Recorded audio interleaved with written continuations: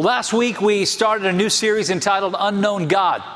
And we were last week in Acts chapter 17. You remember we talked about that passage where Paul had arrived in Athens. And as he walked through the city of Athens, in every place he saw all these idols and he saw these altars that the people of Athens had erected to honor all of these different gods. There's different gods from different places and, all the different names and all the different things that they were gods of. And it was just this kind of long, crazy litany of worship that took place. And in all of that, through all of that, Paul noticed that one altar that was there that said, "To the unknown God."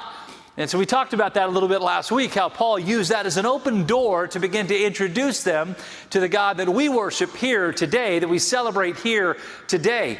That God that is the only God, the one true God, and that is the God that we've been singing about, the God that we've been talking about, the God who gave his son Jesus to die for us and rose again for us. And so we walked through that passage last week, helping to underscore exactly what we're going to be talking about over the next few weeks. And that is that the gods that we've created, that we've placed into our lives, the gods that we have elevated to levels of importance in our journey that have now become more important to us and our culture and so many people, sometimes even within the church itself, that those gods have become more important than the God that we worship. And so today we're going to be walking into 2 Timothy chapter 3. And today we're going to be talking about the God of pleasure. The God of pleasure. Now, why is that such an important topic? Why is that something that we want to talk about today? Well, here's the reason, is because today our culture has become a culture, a place, a nation, a city even, that we now are so overwhelmed by the things of this world, that we love the things of this world so very much that they actually have become objects of worship. We have messed up our priorities. We placed those things in the first position in our lives rather than having God in that first position. And so I want to read this passage in 2 Timothy chapter 3, and I encourage you to turn in your Bibles or open your phone or however it is that you follow along. And by the way, let me just say this. I bring a Bible with me to church. I've done this since I was a little kid. Remember back when we were growing up in Sunday school, we were always told, bring the sword, and we were told to bring those little Bibles with us. And so I've always done that. I know that, younger people today, they bring their Bibles and their phones and their apps and their iPads. Listen, I don't care how you get it here, but one way or another, let's make sure we have God's Word with us when we're in church. And whether it be on your phone or whether it's a screen or whether it's actually a printed copy, regardless of what it is, let's make sure we do that because we want to follow along. I know it's going to be on the screen and that's awesome and that's great. If you forgot it, that's fine. But let's just try to make it a practice that we bring God's Word with us because listen, this is the book that God's Word says is living and powerful. And so the words that are found within the pages of this book are something that should guide us and should lead us, should encourage us, and it ought to be something like that we just want to have in our presence, okay? That's a little side note. 2 Timothy chapter 3. I'm going to read 5 verses today that kind of describes, if you will, this whole picture of, this idea of God of pleasure. Now let's read this, 2 Timothy chapter 3, verse 1. And again, Paul writing here, and he says, "But know this," writing to Timothy, "but know this, that in the last days, perilous times will come. For men will be lovers of themselves and lovers of money, boasters, proud, blasphemers, disobedient to parents, unthankful, unholy, unloving, unforgiving, slanderers, without self-control, brutal, despisers of good, traitors, headstrong, haughty, lovers of pleasure rather than lovers of God, having a form of godliness but denying its power." And then this last statement, "And from such people turn away." Now, this is a description of a society that was in existence 2,000 years ago. But again, we say it so often around here. Whenever you read God's Word, it almost always seems to be a mirror image of the world in which we live, doesn't it? What we see, this list that we just kind of walk through. I mean, come on, go to any city, turn on the television to any channel, open up any website, and everything that I just described to you, that I just read to you, could be said of every place that you can go. It can be said of every situation, every society, certainly can be said of our leaders, certainly can be said, of our media culture, all of those things. Like this is a list that could have been written yesterday. And that's the beauty of God's Word, is that God's Word is timeless. That it's not bound by the things of the calendar. It's not bound by issues of societal transitions. It's just true. It's just plain true. And so Paul's writing this passage to Timothy, and he starts this statement that in the last days, now some people, will kind of use that statement, the last days, to think, well, when you get to a point when right before Jesus is going to return, that's the last days. But that's really not the context in which Paul was writing here. That's not what he was actually talking about. When Paul said in the last days, what he was talking about was the days in which they were in, but also the days in which we were in. Why? Because Paul referred to the season of the last days as from the moment that Christ ascended into heaven, from that point forward until Christ's return, those were the last days that Paul was talking about. So when Paul wrote in the last days, he was talking about 2,000 years ago. But he was also talking about 2020. Boy, was he writing about 2020. Can it get any crazier in 2020? And unfortunately, I shouldn't even ask that question because the answer is yes, it can. But the idea is the last days were then and the last days are now. And so when he says, in the last days, perilous times will come. And I think all of us would agree, like, we're in perilous times. And whether it be in a political sense, or whether it be in an economic sense, or whether it be in a health sense, as we've been in this year, regardless of what it looks like, regardless of the context of the word perilous, the point is this, that it works in every scenario that we're talking about. We are in perilous times. We are in the last days. And then he used this phrase very clearly right up front here, in this passage, and in verse 2, and he says this, for men will be lovers of themselves. And that right there encapsulates the picture of our society. It encapsulates the essence of the problem. It encapsulates all of the issues and all of the challenges that we face day in and day out. We have become lovers of ourselves. Now, here's what that really kind of means. It means this, is that we are more interested in what we want than we are in what God wants. That we're more interested in what we desire than what God desires for us. That we have more interest in trying to get out of life for us more than we put into life for others. That basically it's the idea that we so often, like, we're in it for ourselves, like, get all that you can. It's all about you. It's all about me. It's kind of the idea, gimme, gimme, gimme. It's like, I want more. Now that picture, that description is something that Paul made and wrote to Timothy. He said, like, watch out, man, because we're in difficult times, Paul says. That's the kind of the way we would probably write it in 2020 language, right? We wouldn't say, but know this, that in the last days, perilous times will come. What we would say is, hey, listen, dude, like right now, man, things are bad. Things are tough. Life is difficult. The challenges are everywhere. The problems seem to be overwhelming. They seem to be insurmountable. And the reason is because right now, these times that are so tough, it's because we've come to the place where we love ourselves more than anything else, the God of pleasure. In other words, I want to enjoy life, and I want to enjoy it on my terms, and I want what I want, and I don't care what it means to anybody else. I don't care who else it hurts. I'm in this thing for me. And isn't that kind of a picture of what society really is all about today? I'm in this for me. And so Paul wrote, these days, these last days, these perilous days will come, for men will be lovers of themselves, which, by the way, is the exact opposite of God's plan. You know that, right? God never put us on this earth to be lovers of ourselves. In fact, if you go to Matthew chapter 22, verse 37, Jesus said to them, you shall love the Lord your God with all of your heart and with all of your soul and with all of your mind. This is the first and great commandment, and the second is like it. You shall love your neighbor as yourself. So what's God's plan? When you read Matthew chapter 22, when Jesus spoke from his own lips the words talking about who you should love and how you should love, he didn't say, listen, man, you gotta love life. Man, you got to love pleasure. You got to make sure you get out of life everything that you possibly can. You got to, just drain it for all of its worth. I mean, you got to get in there and get whatever you want. That's not what he said. What Jesus said is this: love the Lord your God with all of your heart, your soul, and your mind. In other words, love God with everything.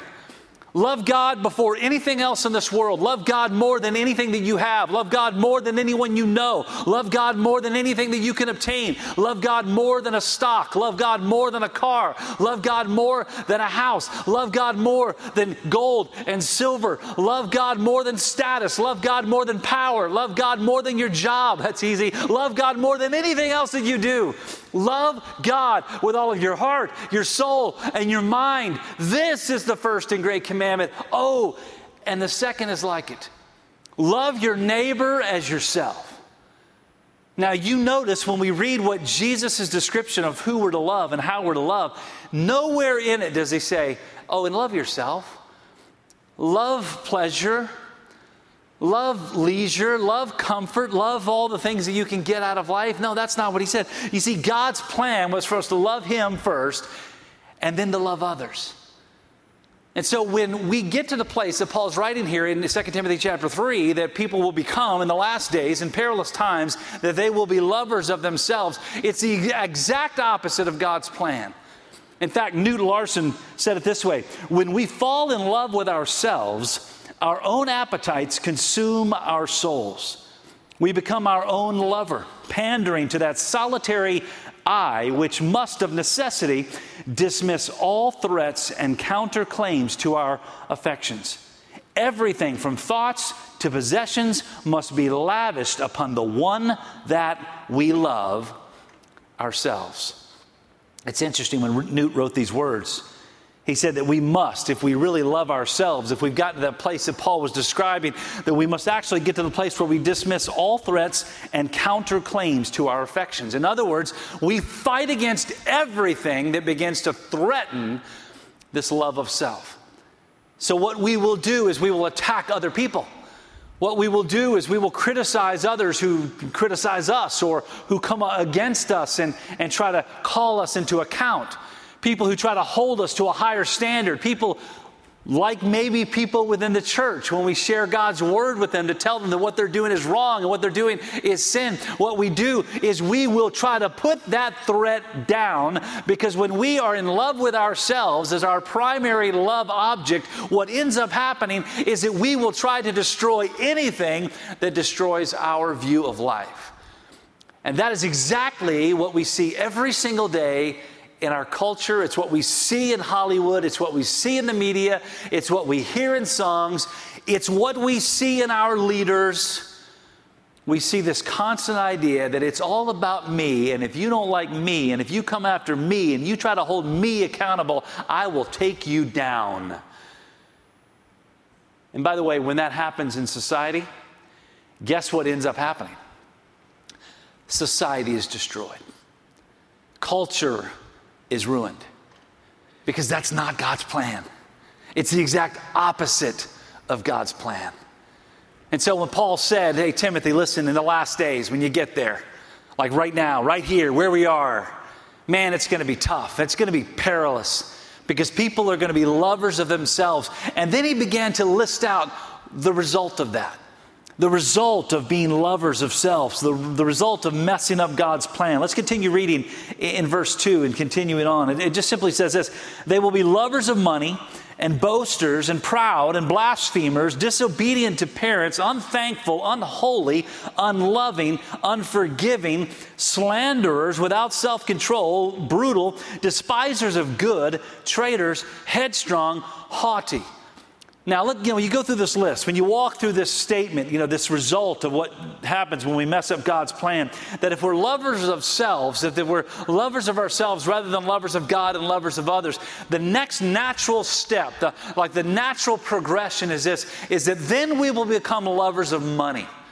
And we're going to talk about materialism next week and what it means to be a lover of money. But a natural next step, when you care about yourself more than anything else, the natural next step, and you cannot avoid it, is that you will become a lover of money. Why? Because you want more, more, more. And you've got to have more, more, more in order to feed the monster of self. To feed the monster of pleasure, to feed the monster of I want more for me. And so he says they'll be lovers of money. And then the natural next progression after lovers of money, listen to these words, they will be boasters and they will be proud. In other words, they will be caught up in pride. Now, you know what Proverbs says about pride, right? Do you know what Proverbs says about pride? Pride comes before destruction, a haughty spirit before the fall. In other words, pride will always lead to self-destruction, and yet we haven't figured that out yet. So what we continue to do, what we're continually focused on is this, is it's all about me. Man, and I want to make sure that I'm happy. I want to make sure I get out of life what I want to get out of life. I want to make sure that I get everything that I want. And so in order to get everything that I want more stuff and I want more money. And when I get more stuff and I get more money, I naturally become proud. I naturally become arrogant. I naturally become boastful. I naturally become the kind of person that literally points everyone's attention to me.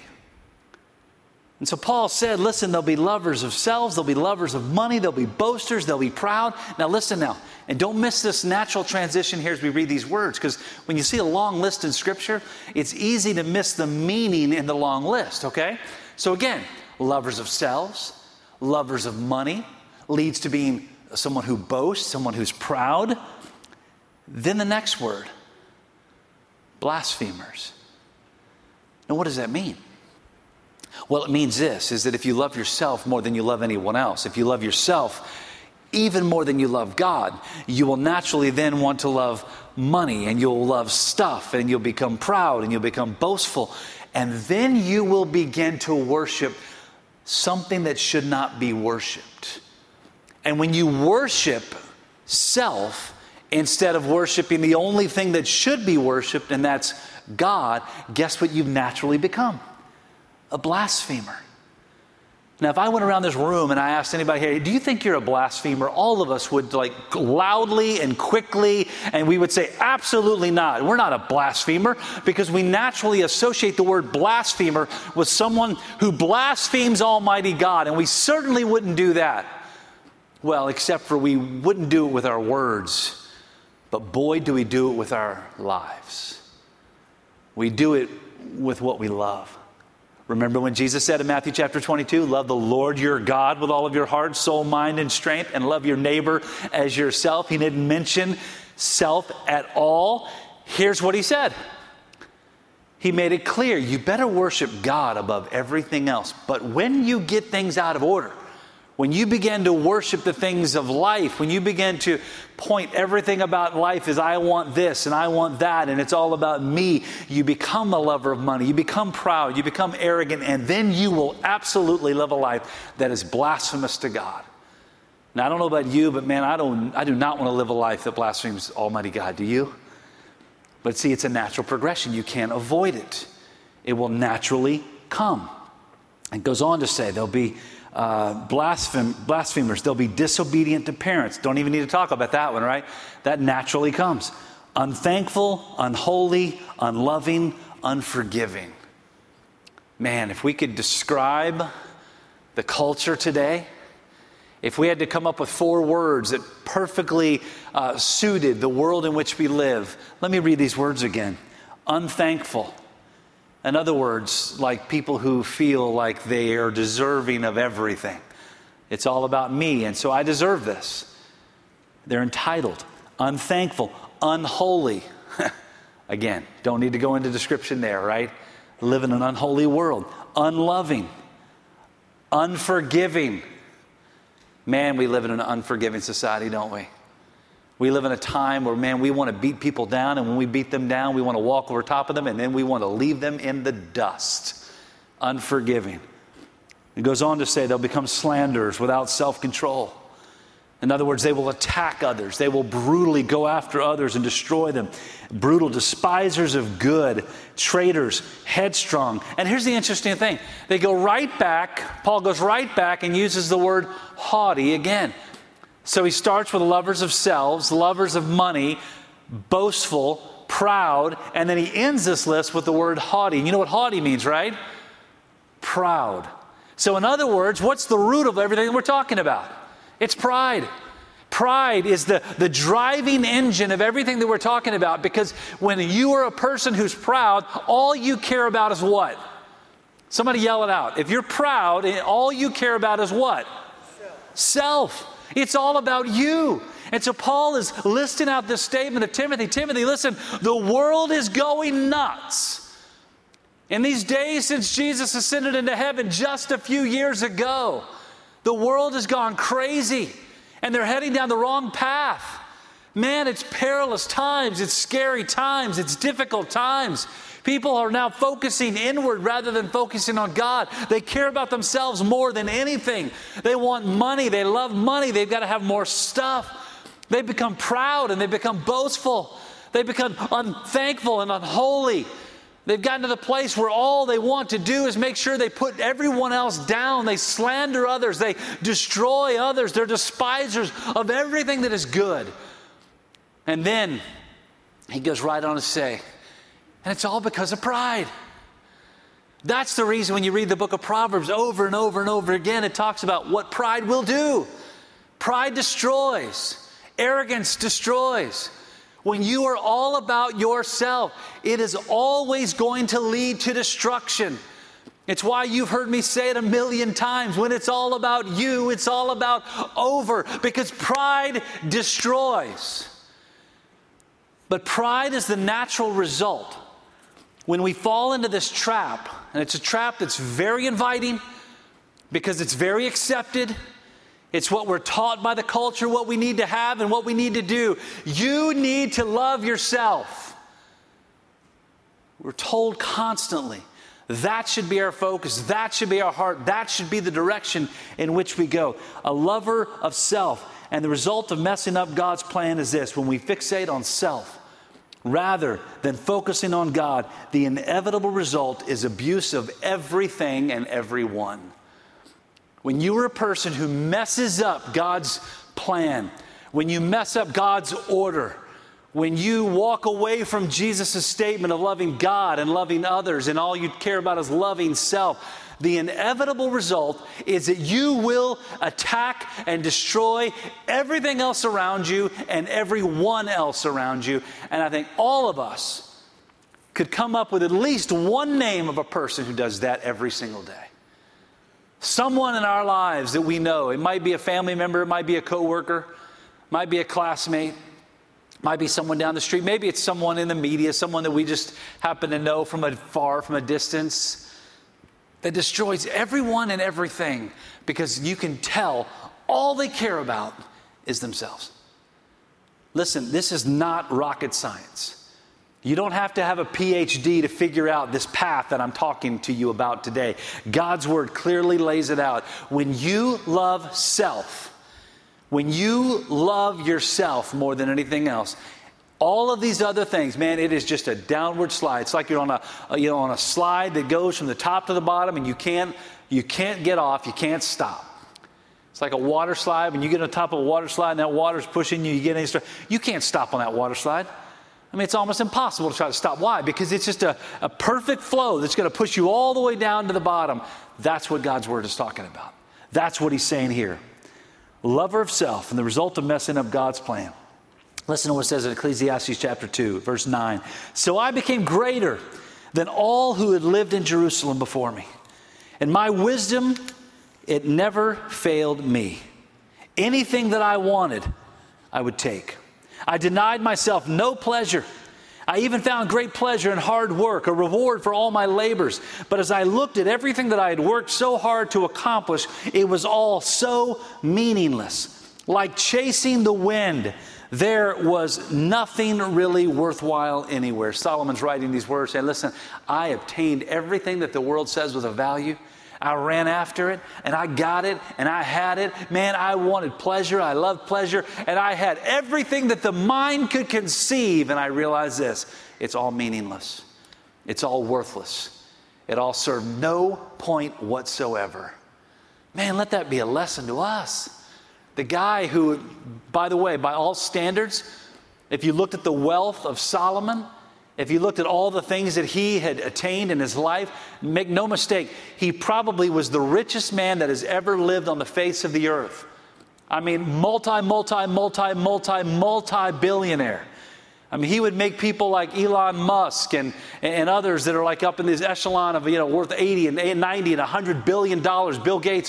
Listen, those guys couldn't even hold a candle to what Solomon had. And here's what Solomon said. It was worthless. Had no meaning, no value, made no difference. Do you think maybe we can learn something from a person who had gotten there, who had actually attained everything that we would love to obtain in life? He'd gotten there and he had it, and he said, it's all a waste of time. That's what Solomon said. Because what happens, and again, this natural progression, when we're a lover of self, the result always takes us to that place, that list that we just listed off. And here's what it ultimately leads to. It leads to false worship. It leads to the place of what it talks about in verses 4 and 5, the last part of that verse 4. It says, lovers of pleasure rather than lovers of God. And you ought to underline that in your Bible if you could. Lovers of pleasure rather than lovers of God. Here's what happened. Is that Paul understood that people who were on this path, where all they cared about was self, and all they cared about was stuff, and all they cared about was pleasure, what they end up doing is they end up replacing their own wants and their own desires. They're replacing God with those things. God has moved out of the primary position. And he's over here somewhere. We might keep him on the list somewhere. We put him on a shelf over here somewhere. We're going to show up on a Sunday morning. We're going to come in and we're going to sing the catchy songs and we're going to worship along with the team. Man, we're going to go in and we're going to listen to that preacher preach. Yeah, we're going to go through the motions, but God has been replaced with our desires. So Paul said we'll become lovers of pleasure rather than lovers of God, having a form of godliness, but denying its power. And from such people, before I read that, understand, the Apostle Paul wrote these words, but he did not write these words out of his own thoughts or out of his own wisdom. Who gave him those words to write? Somebody yell it out to me. The Holy Spirit, God, right? So remember now, Paul's writing these words to Timothy, but they weren't his words. Like these were God's words. And so God's the one giving us this list. God is the one giving us this warning. God is the one explaining how you got to watch out for all this stuff. And what did God end this saying with? What were God's words about that person who loved pleasure, who loved self, who had replaced God with all of these things? What did God say? You look into this passage. Here's what it says. And from such people, turn away. Run away from them. Get away from them. Don't be near them. Walk away. Walk away quickly. Stay away from those people. Why? Because they are people who destroy. Now, wait a minute. Let me ask you a question. What if that person is us? What if it's you? And everything that I just described, what if that is a description of you? The God of the universe is telling people, stay away from them because they destroy. If there's ever been a more clear and convincing warning to run away from being this kind of a person, it's found in the last part of that verse when God says, just stay away from them because they're of no use. Man, I never want to be described by the God of the universe as a person who has no value in the kingdom of God. Do you? From such people, turn away. Run. Leave. Don't hang around them because of their no value whatsoever. Man, I hope that's been a convicting message to you today. It's been a convicting message to me because I never want to be the person that God says, stay away from them. Now, listen to this quote that Thomas Lee gave. He said, because they loved themselves, they also loved sensual pleasures. They were controlled by the quest for the thrill of pleasure. given a choice, they would always please themselves rather than God. Given the choice, when they had an option, they would always lean towards pleasing themselves rather than pleasing God. That's an indictment against the people of today. Yes, written 2,000 years ago, but man, could not be more true, could not be more accurate, could not be more relevant in the time in which we live. God clearly said it, made it obvious, made it apparent, overwhelmingly true. Listen, from such people, turn. So let me ask you today, how are you living your life? Have you gotten things turned upside down? Have you flipped it around where you've become a lover of self far more than a lover of God? If today you were given the choice between having all the things of this world or being in the presence of Almighty God, what are you going to choose? Man, I've got to be honest with you. If you stacked up $1 billion on this side of the stage, and then over on that side of the stage, you simply put a door that was a pathway into the presence of God, and I said, hey, choose. Which way are you going to go? Got to be honest with you. There'd be a lot of people that would look at that $1 billion sitting on the stage, and they'd struggle. They would struggle on which way to go. A lot of money over there. Eternity with God over here. What would you choose? Let me end our time together with this verse from 2 Corinthians chapter 5. Verse 14, for the love of Christ compels us, because we judge this, that if one died for all, Jesus, then all died. And he died for all, that those who live should live no longer for themselves, but for him who died for them and rose again. So in other words, our calling from God, stop living for yourself and start living for him. It's a clear decision.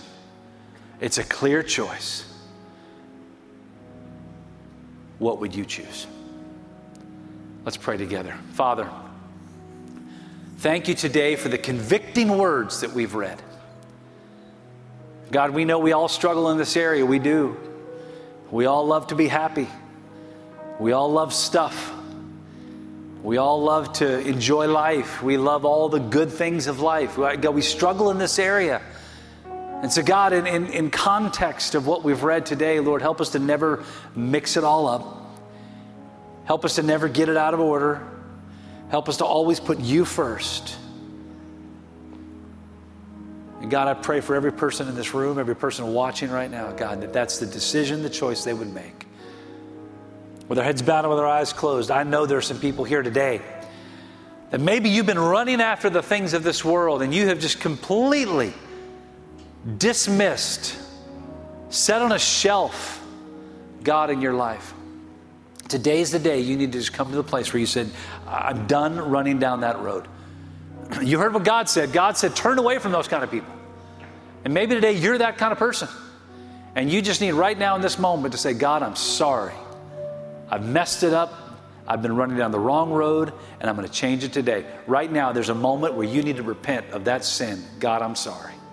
Maybe you're here today, you've never accepted Christ as your Lord and Savior. The Bible tells us that if we believe that Jesus died and that He rose again, anyone who calls on the name of the Lord will be saved, that He is God's Son. When you believe that, it changes everything. And if you've never done that, you just need to pray that simple prayer. God, I believe. I believe Jesus is your Son. I believe that He died and that He rose again for me. I know He paid for my sins. I'm sorry for my sins. Save me today through your Son, Jesus. Whatever your situation is, whether it's repenting of getting things out of order or whether it's coming to Him and accepting that free gift that God gives, today let this be the day you make that decision. God, I thank you for the fact that you forgive no matter what. God, I thank you that you save no matter what. So God, I pray that we would be a people who repent of our sins, that we would be a people, if need be, those watching, those here, that need to believe and accept you as Lord and Savior. God, I pray right now that's what they will do. And God, that you will lead us and guide us, Lord, to love you and love others, to be who you've called us to be. And God, for that, we'll give you the praise and the work that you're going to do. In Jesus' name I pray. Amen. And I want to thank you for joining with us together today as we see what it is that God has done for us all. And today, if you've made a decision for Christ, or if you would like to talk further about what it is that God has done for you in the giving of His Son, Jesus, I would encourage you to email me at the address that is on the screen, pastor@trbc.org. We would love to connect with you to help you begin a brand new journey with Christ. If you would like to help contribute to our ministry as we take this message of the gospel around the world, go to the link on the screen today and help us help others with an amazing message of God's love.